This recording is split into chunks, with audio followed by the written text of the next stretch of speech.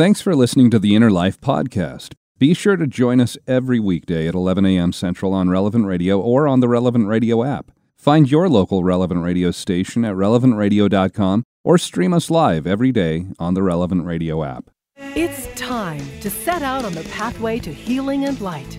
This is The Inner Life on Relevant Radio.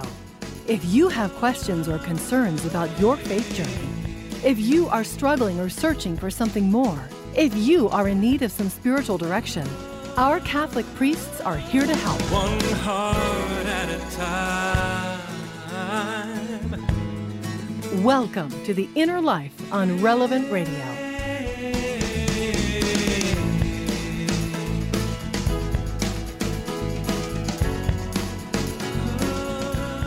Welcome to The Inner Life here on Relevant Radio and the Relevant Radio app. I'm Josh Raymond, and hope your Tuesday is off to a good start. Big thank you to Patrick Connolly, who sat in yesterday, as I was able to actually had a childhood friend, somebody that I've known since we were both about 9 or 10 years old. We were able to spend some time together, he and his family. They traveled out to visit our family, and we've just been friends for years and years and years, so it was kind of a nice time to get together and spend that extra day there. So again, thanks to Patrick for filling in yesterday. Today, well, are you familiar with most of the laws in your area, whether it's laws in your city or your county, your state, even federal laws? Do you feel like you've got a pretty good handle on most of the basic laws that govern you, at least the ones that impact you?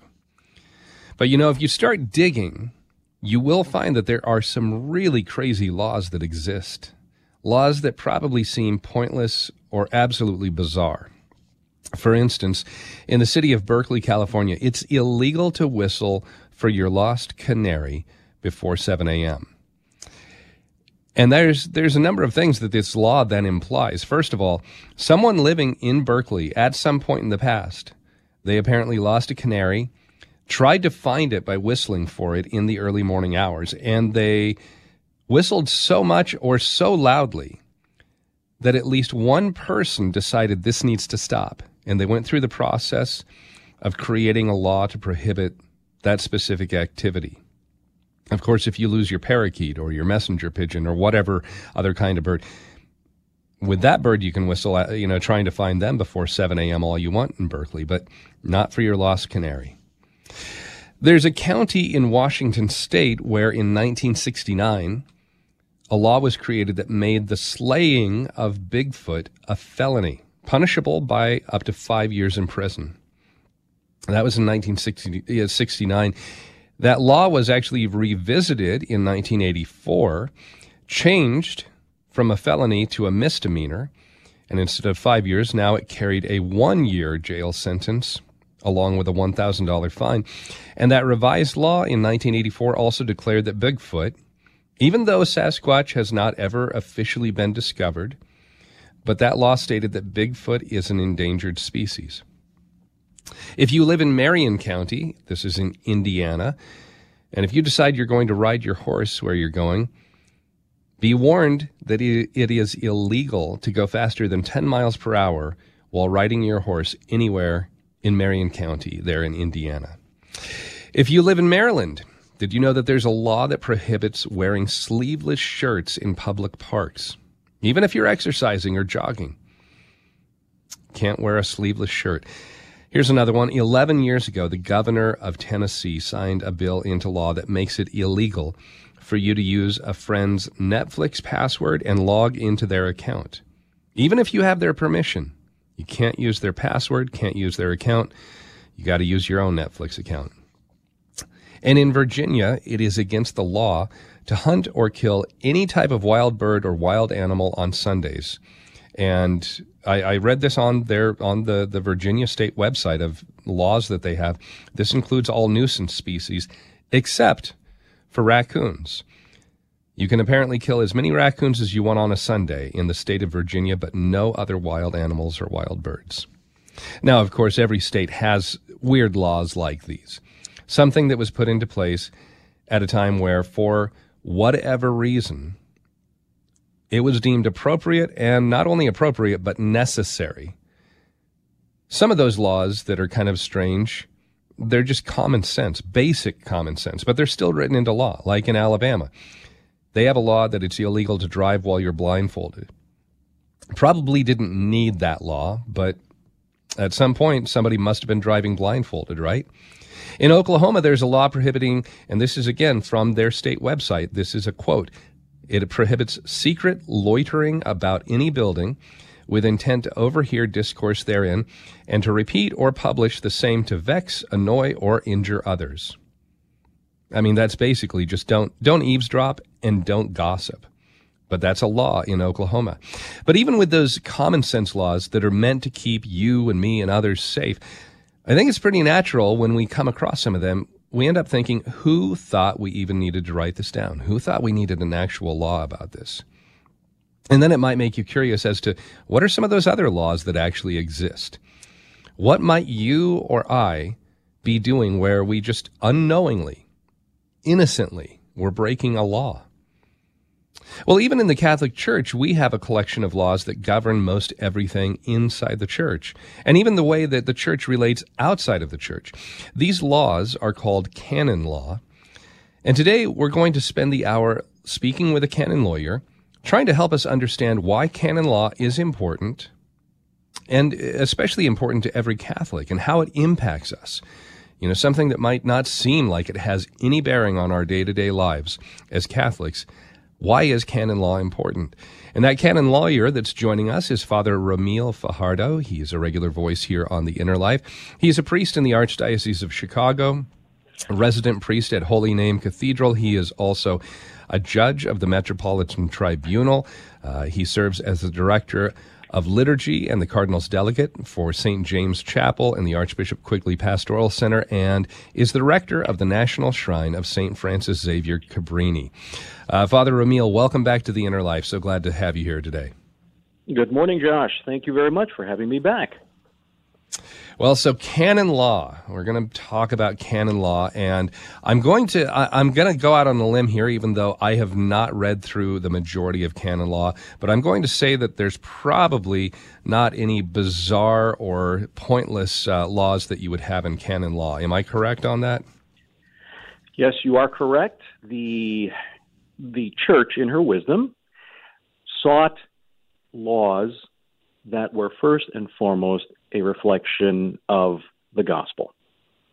And I think I should say that we Americans have a fascination with law because we as a country and as a people are very law-oriented. My experience has always been that Americans need to know clear lines and distinctions. What is legal? What is not legal? What do I have to do? What should I not do? What must I not do? So the Church, obviously mirroring society and a universal outlook, has placed since 1983 in the Code of Canon Law, 1983 Code of Canon Law, the operations of the Church anchored on the gospel as called for by the Second Vatican Council. So quickly, let me just explain that in 1917, Pope Benedict XV promulgated the official Code of Canon Law, the P.O. Benedictine Code. And even in 1917, it was already considered a little stuffy. It was a little obsolete in the sense that it was very rural and very just old-fashioned. They already recognized it in 1917. So by the time Pope St. John the 23rd convoked the Vatican Council, he also called for a review and a reform of the Code of Canon Law, which was completed in 1983 and promulgated by Pope St. John Paul II. And currently, our Holy Father, Pope Francis, is in the process of reviewing those sections of the Code that need to be updated, especially in conjunction with the Code of Canon Law of the Eastern Catholic Churches. And that was promulgated in 1990. So the Church has two codes, the East and the West, which apply for the vast majority of us listening to you, but also for the Eastern churches, which have to be respected. So now, if you're a canon lawyer, do you study both, or are you only have you only studied just the Latin rite and what we have as Roman Catholics? Well, we have to study both, and perhaps in previous generations, the Eastern Church was not as well attended, but I do know that in my studies back in the 2000s, 2010 to 2013, our professors regularly reminded us, remember the Eastern Code. There are two codes, very important, that govern the universal church, the East and the West. So yes, we have to study both, and now they're placing greater emphasis. And for us here in Chicago, we have a very large community of Eastern Catholics. Being in the Midwest, also I would say in the East Coast, just a very, very significant Eastern Catholic population. So knowledge of the Eastern Code is fundamental. That's just no doubt. Good. Well, and as you're talking about the history, before we get into maybe, some of the specifics of canon law itself, but you were talking about the history here, that first compiled code of canon law, it wasn't until 1917 that was really, that was promulgated throughout the church. Right. And then we have an updated version in 1983. But we're talking almost 2 millennia of the church existing before there's this official code of canon law. Now, you made reference, yes, there was canon law. I think it was even, from what I remember reading, it was the 12th century when most of that was kind of compiled. So you have over 1,000 years before you have kind of this original summary and compilation of canon law.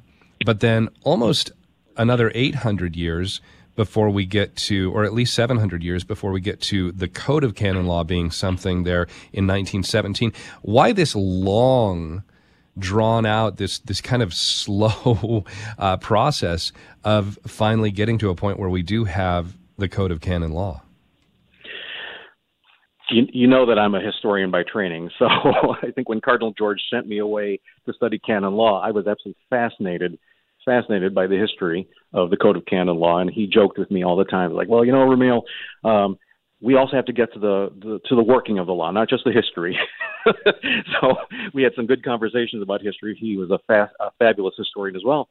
But the church, for many years, had an idea that there were universals, and classmates of mine would probably like to engage in a conversation with me about this. So for what it is, my understanding and my studies of the Code of Canon Law was that the church governed in general principles, and that anytime anything happened, the bishops locally would handle the situation with the knowledge that there were certain universal guides, and if anything required the adjudication of the Holy Father, they would send it up to Rome. So you can understand why many Americans and many Catholics say, well, what does Rome say? Because Rome would be the ultimate arbiter. Consequently, as things got more complicated in the world and certain challenges that arose, the church in her wisdom said, there are a lot of different ways to interpret these things. I'm grossly simplifying the history of canon law, but sure. Ultimately, the Decretals of Gratian were the very first attempt to try to put a corpus of laws that were universal and in one place. But ultimately, the church in her wisdom said, there are just so many questions that need to be answered. What are the universals? Let's study, let's compile, and finally, you have the 1917 Code of Canon Law, the first official in one book, the general codes, the general rules and regulations of the operations of the church. Another thing that I remember reading about here, too, is that canon law is, and you can correct me if I'm wrong on this, but specifically deals with non-liturgical laws of the church, that it doesn't get into the finite parts of liturgy itself. Is that correct? Correct. The Code of Canon Law, and this is where our American mindset tends to be, canon law operates very differently from civil law. Our law works on precedent. So what was done before, and then it's outlined. Whereas the Code of Canon Law has the universal code, the universal canon, and then the situation is applied to that universal. The church puts laws of liturgy in the ritual books themselves. So if you really want to know how the Mass is to be celebrated, Then you look at the Roman Missal, the front part, the Praenotanda, which is the introduction, and then the rubrics within the Roman Missal. This is the most common area that most people want to know about. What does the code say about celebrating the Mass? You look in the Missal. If you want to know what vessels are to be used, what are the vestments, what are the positions of the priest, where's the altar supposed to be, all those things are in the front of the Roman Missal. The general ideas of celebrating the Holy Sacrifice are going to be found in the code. So you must abstain from food 1 hour prior to receiving communion. That's in the code. How many times can you receive in one day? That's in the code. So the universals are found in the Code of Canon Law. The particulars, as far as, and also it's different in different parts of the world. How we celebrate in North America is slightly different from, say, Latin America or Europe. So it's adapted appropriately in light of the code. So as you're talking about this, it also might be good to talk about, you mentioned your fascination with the history of canon law, but then as you were talking with Cardinal George, he said, don't get so caught up that you miss out on the working of the law. When we as Catholics, and I think, going back to what you were saying, in our country, we're fascinated with law, with justice, with the justice system. There's so many different legal television programs that are so popular. But inside the church, when we start talking about law, it might seem like it's a bit at odds or maybe in conflict with the gospel message, because we talk about grace, we talk about mercy, we talk about forgiveness. But mercy doesn't necessarily mean that there's an absence of laws or an absence of guilt. Can you kind of help walk us through how these are actually complementary and how laws and order and justice, they're actually necessary if we want to experience mercy? Absolutely. The famous Canon 1752 of the 1983 Code of Canon Law, the very last canon, says the principal duty is the salvation of souls.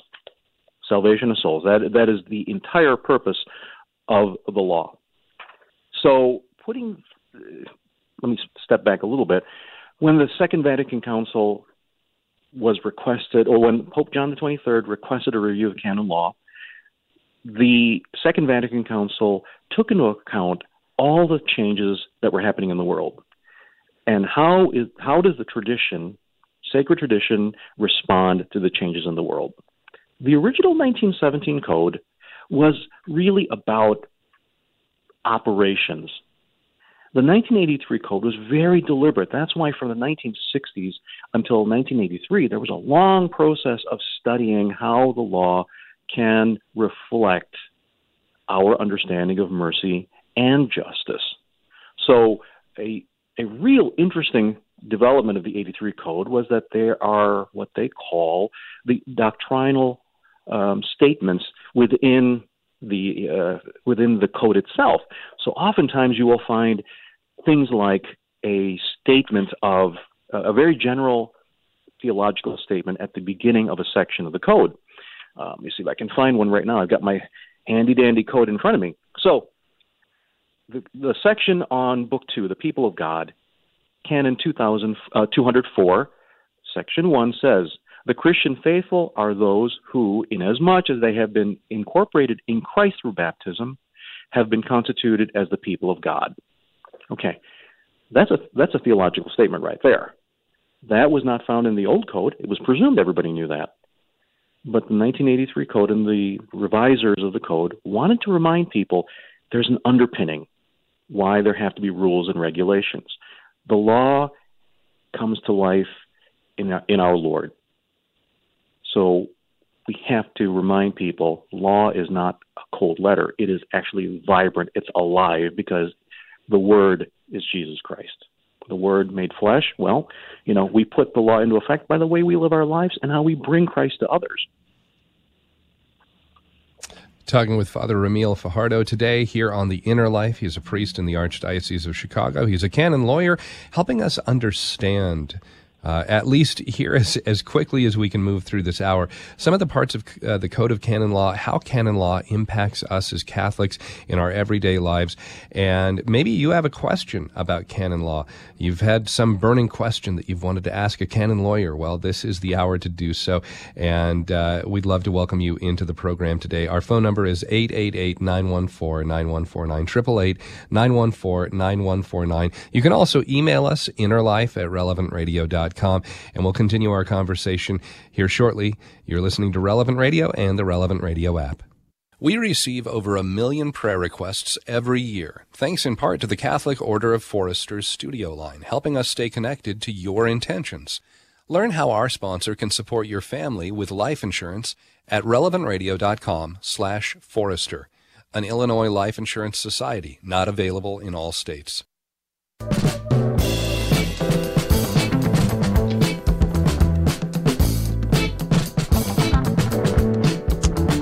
Thanks for joining us here during this hour of The Inner Life. I'm Josh Raymond. Our spiritual director today, Father Ramil Fajardo, a priest in the Archdiocese of Chicago, and he's also a canon lawyer, and that's what we're talking about, canon law today here on The Inner Life. And maybe you have a question about canon law, the rules that we observe within the Catholic Church, and we're welcoming your phone calls, 888-914-9149, 888-914-9149, or our email address is innerlife@relevantradio.com. And Father Ramil, as you were talking about right before the break, with canon law really should point us back to Jesus. That's where everything needs to find its foundation.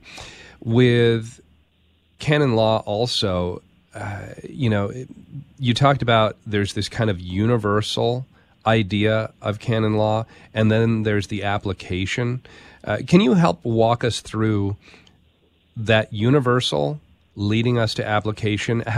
Maybe some examples of how we might see that in canon law. Absolutely. Let me just read this one section from the Apostolic Constitution, Sacrae Disciplinae Legis, which promulgated the Code of Canon Law. This was by Pope St. John Paul II. He writes in the Apostolic Constitution, the highest level of document, by the way, quote, "As a matter of fact, the Code of Canon Law is extremely necessary for the Church. Since the Church is organized as a social and visible structure, it must also have norms in order that its hierarchical and organic structure be visible, in order that the exercise of the functions divinely entrusted to it, especially that of sacred power and of the administration of the sacraments, may be adequately organized, in order that the mutual relations of the faithful may be regulated according to justice based upon charity, with the rights of individuals guaranteed and well defined, in order, finally, that the common initiatives undertaken to live a Christian life ever more perfectly may be sustained, strengthened, and fostered by canonical norms." End quote. There you have the reason we need a structure in order that every part operates in unison with the Holy Spirit guiding us. Peter guarantees that unity, the Holy Spirit will enliven us and strengthen us, and that everybody knows what the expectations are and what the mission is all about. So there, in essence, is the universal. I'll give you a particular example. The way we celebrate Mass in the United States is pretty much, this is the way we do it. You walk in, you make the sign of the cross, and then opening prayer, you sit, you kneel, stand, all those things. Mm-hmm. Those are all customs. The Code certainly doesn't tell us how to sit, kneel, stand, sing, whatever, in the Code of Canon Law. It's generally outlined in the Roman Missal, but the customs locally, how were these things done? And it might surprise a lot of people that in many parts of the world, the only time that people kneel would be when the priest lays his hands upon the gifts and invokes the Holy Spirit, the epiclesis. That's when people kneel, and the custom is to ring a bell when the consecration takes place of the host and of the chalice, the bread and the wine, when they're consecrated. Then, as soon as he genuflects in adoration and says the mystery of faith, then people stand up again. That's the universal custom the United States had a particular request, and that is from the moment we finish holy, holy, holy, we kneel until the very end when he says through him, with him, in him. That's a particular custom requested by the United States. So with that particular custom, but again, this is something we wouldn't find in canon law because it's unique to the U.S. and the U.S. bishops. Right. With another thing it might be worth pointing out here too, if you're interested in, if I don't know, maybe you have a week to kill and you really want to read through the Code of Canon Law, you can find the entire Code of Canon Law. It's up on the Vatican website, absolutely free. You can go through and read the entire thing.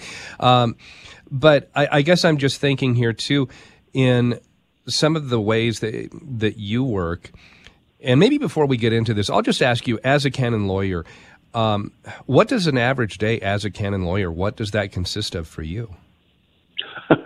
Well, I think our people need to know that what we're talking about encompasses 3 years of study. So we're not even scratching. This is a lot of information. As a canon lawyer, obviously, that's my mission in the church, to serve the church in the judiciary. But first and foremost, I'm a priest. So it always begins with praise, worship, and adoration of our Lord. First thing. So that's our common mission, is to praise, worship, and adore God. So what is an everyday thing like? If I have morning mass, I'll say mass, certainly prayers, and then I go to the office over here at the Metropolitan Tribunal, 835 North Rush Street, and I work in the matrimonial side of the tribunal. The tribunal is divided up into different sections. There is the Canonical Affairs Division, which handles usually marriage documentation and odd questions. And that's put in air quotes, odd questions. They're kind of like the first line of defense. The tribunal, on the other hand, handles the deliberative side. So for me, I work in the matrimonial side. I work with declarations of nullity. There are other areas of the tribunal, such as the alienation of church property, the unfortunate situations where there are necessary trials regarding misbehavior. That has to take place, whether it's the staff or the clergy, whatever. That's a different section. But you come in, I come in, I review my cases in front of me. Each one is getting full attention. There's no such thing as statistics for me. I come in, I take a look at my workload, and I begin deliberations. I read. My former judicial vicar, now Bishop Jeffrey Grob, when I was brought on board, told me, Ramil, you better have a very, very strong spiritual life, because you're going to read in the matrimonial tribunal some of the more unfortunate things about people's lives and marriages. So it takes a strong spiritual anchoring to make sure that, A, one does not become discouraged, but also, number two, that the Holy Spirit gives us wisdom to help these people. It is truly, truly ministry. It is not a bureaucratic thing to do. This is truly ministry. It's slightly different. It's not like I'm standing at the altar or in the confessional. That's part of it. But here I'm dealing with people who are hurting. And consequently, they need an answer. They've asked a question. I'm trying to answer it for them. Well, Father, kind of picking up on that, let's go to the phones. And again, I'll throw out the phone number here, 888-914-9149, 888-914-9149, as we're talking with Father Ramil Fajardo today. He's a priest in the Archdiocese of Chicago. He's a canon lawyer, and we're trying to take a deeper look at canon law and especially how it impacts our lives as everyday Catholics. Why is it important to have an understanding of canon law? Maybe you have a question about canon law, the rules that we observe within the Catholic Church. 888-914-9149. Father, we've got Marilyn who's calling in from Coventry, Rhode Island. Marilyn, you're on the air. Welcome. Hello, Father. Good morning. Thank you for taking my call. Good morning. My question is regarding annulment. And the question is, what are some of the reasons why an annulment would not be granted? I understand why they would be, and I was granted an annulment myself, so I do understand the process, and I understand that, it's based on is it or is it not a sacramental marriage. I get that. But I have a son who was not granted, and so that's my question. What would cause an annulment to be rejected? Some of the reasons. Okay. I'm sure there are many. Well, it really comes down to one or two at the most, because that's always the starting point. Number one, the church does not annul a marriage. We declare it null in that the consent was defective or lacking when somebody was standing at the altar in front of the priest and the congregation. Okay. Canon 1060 is our guiding principle. Marriage possesses the favor of the law. Therefore, in a case of doubt, the validity of a marriage must be upheld until the contrary is proven. So whoever files for a declaration of nullity is trying to prove that one or both did not have valid consent at the moment of the exchange. Marriage has the favor of the law. The church presumes that somebody questioning it will provide the proof. So the question is, why some are granted and others are not? Well, was it proven adequately? Was it proven adequately with moral certitude? When the judge or judges make their decision, they have to swear before Almighty God that with moral certitude, the case was proven, the petition was proven. And it's not about, the danger is that in matrimonial trials, sometimes our applicants are replaying the civil divorce, which is horrifying. I'll be honest with you. I'm one of the least inhibited tongues among all my friends. I'm horrified sometimes how angry people are about this. And I have to kind of step back and just say, I'm answering simply a question, just answering a question, and try to help them return to the practice of the faith. And so that's that. If that helps, the simple question is this: the petitioner has to prove that the consent was in fact missing or defective. That's if their case is strong enough, then the church says we answer one question. The marriage can be declared null or invalid because the consent was defective or lacking. That's all we're doing. Marilyn, thanks so much for the phone call. Great question. And kind of following up what you were saying right before that, as you go in to your daily work as a canon lawyer, you're dealing with the matrimonial side of things there. How do you try and exercise that pastoral function of your priesthood when you have to give somebody the answer that they're not wanting? When you have to say, no, I'm sorry, you're not going to be granted an annulment. And that can possibly make them upset. It might drive them away from the church. How do you try and balance that pastoral with also just being honest and truthful in the rulings and the decisions that have to come forth? Josh, there's not a single canonist that doesn't struggle with that. Not a single one. And I can only answer for myself, which is I struggle. It is a very difficult thing to have to tell anybody. And, I would never want to hide behind bureaucracy such as, here's your letter, I'm sorry, it was not granted. I would never want to hide behind that.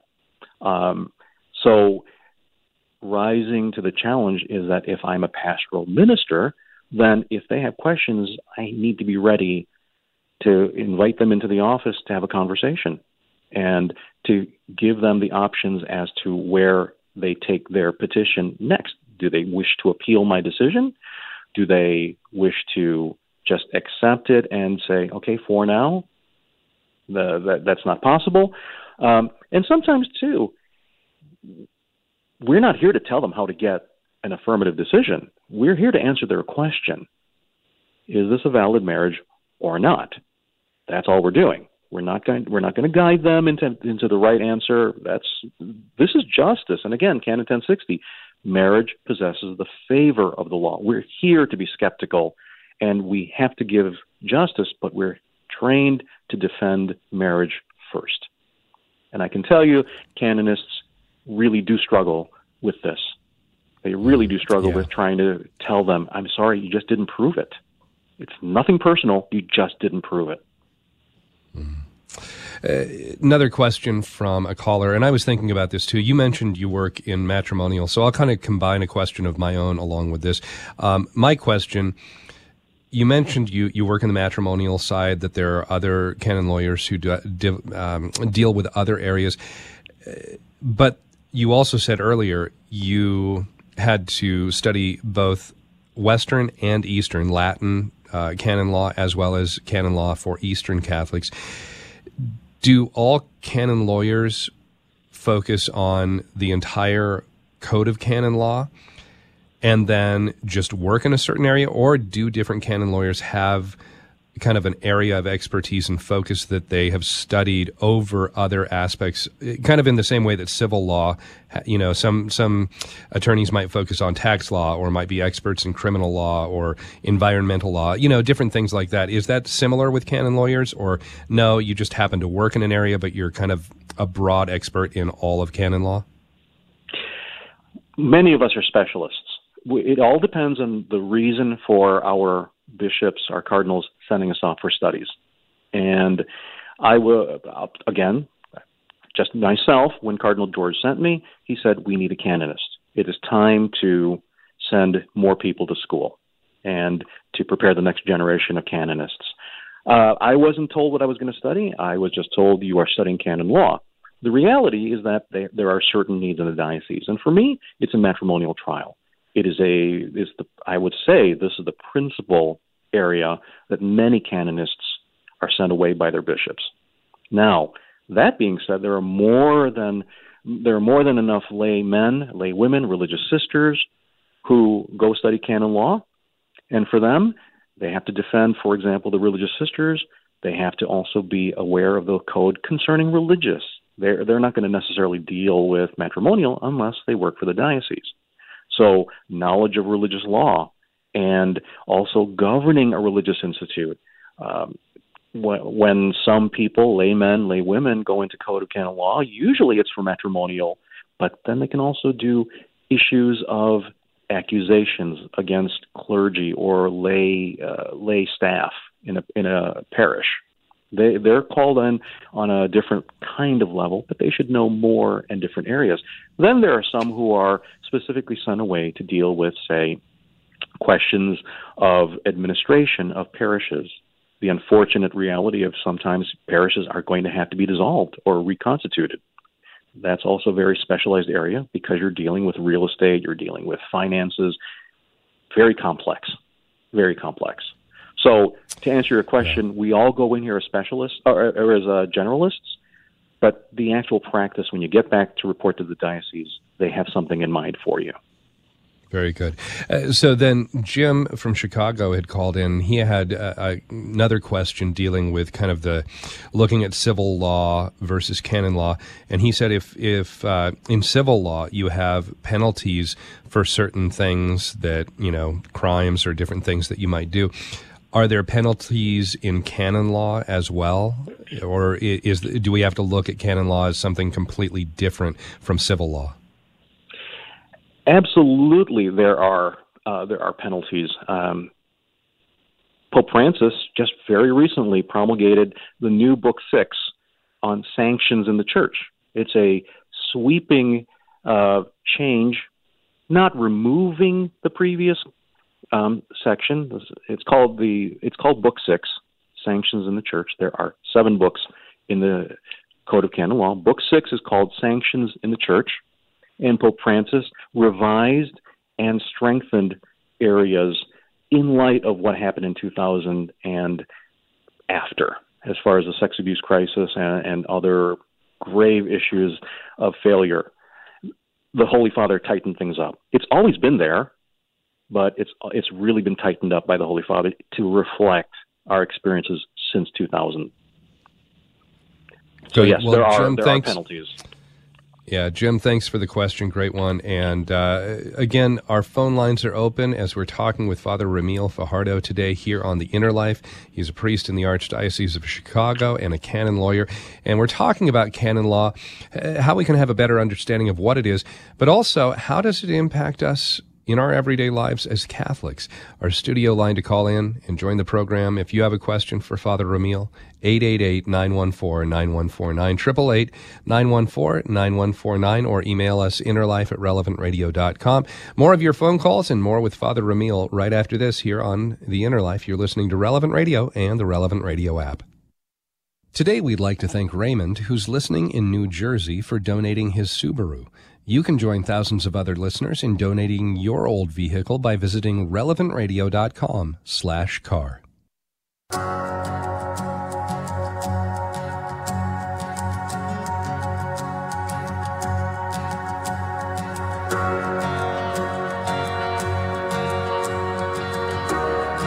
Thanks so much for being a part of The Inner Life today here on Relevant Radio and the Relevant Radio app, as we're talking about canon law, understanding what canon law is, how it impacts us as Catholics, and talking with a canon lawyer, Father Ramil Fajardo, a priest in the Archdiocese of Chicago.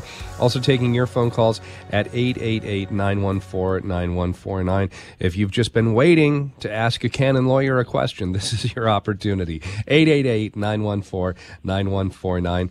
And Father, let's go back to the phones. We've got Mary calling in from California. Mary, welcome to The Inner Life. Thank you for taking my call. My question is regarding the seal of confession, and I understand that a priest may not divulge what was said in confession. I had an experience where a priest did say something that somebody said on their deathbed in a confession, and also at a regular confession to me, because I happen to know the person, and I never felt good about this, and I never knew what my role as a layperson was in that. Well, as my professor in canon law school would have said, that's a naughty. First and foremost, priests do not talk about what they've heard in confession. Period. Full stop. Priests do not talk about what they hear in confession. It's a very serious sin, and it requires the Holy Father having to lift any penalties that are resulting in that. It's that serious. For example, like suspension from duties, suspension from one's office. You could even be removed as a priest for the seriousness of such a thing.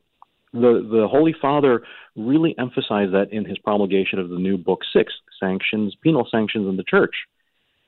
It's one of those things that, again, Reverend Fathers, do not talk about what you hear in confession. Plain and simple.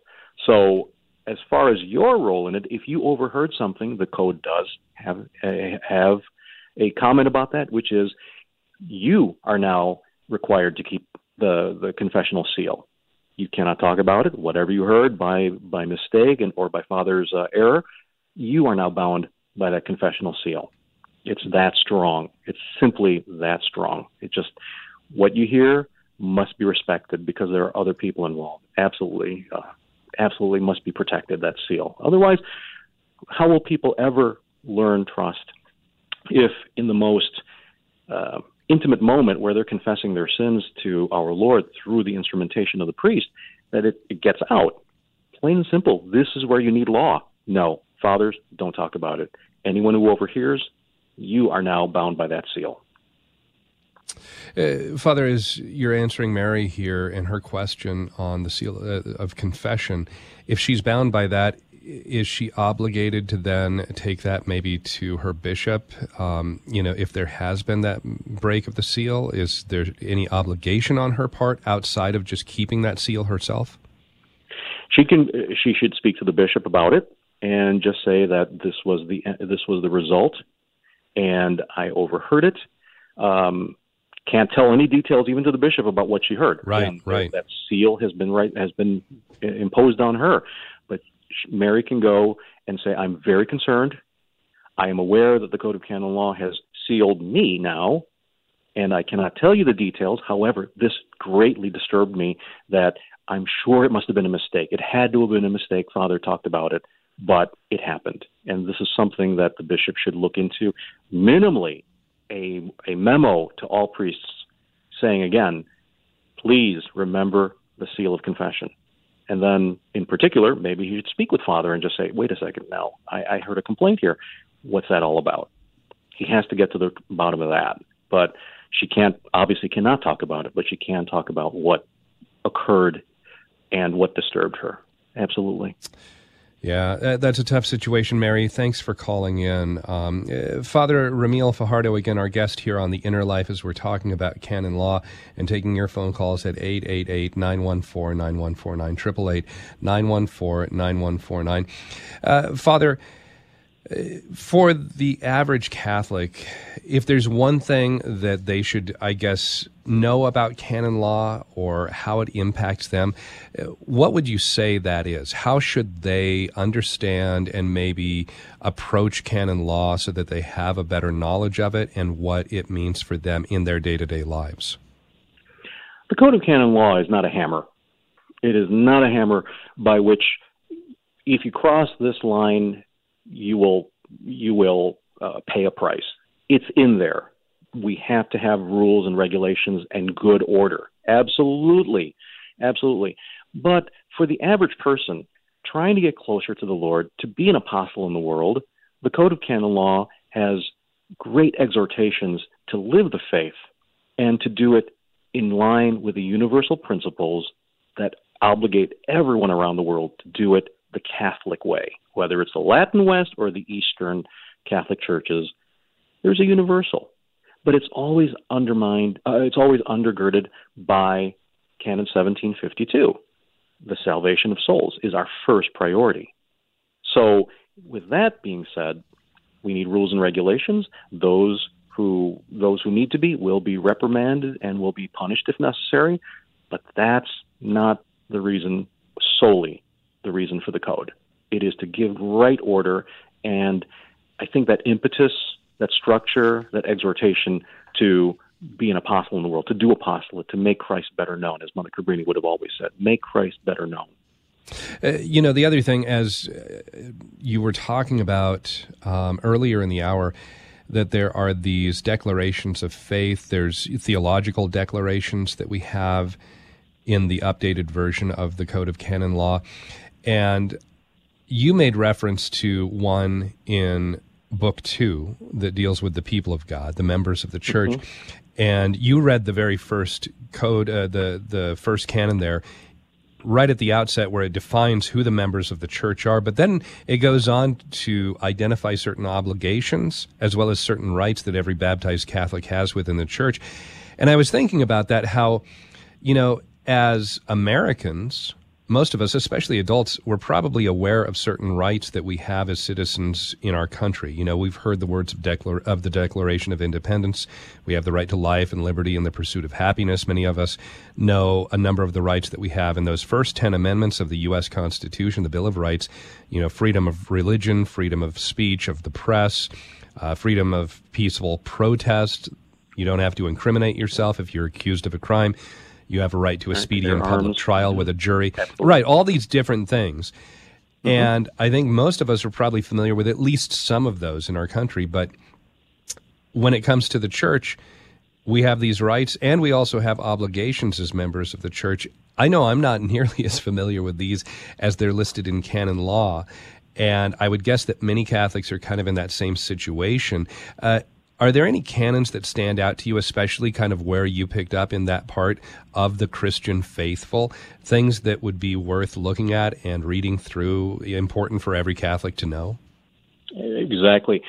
Book 2, The People of God, our listeners should go to Canon 204 and following.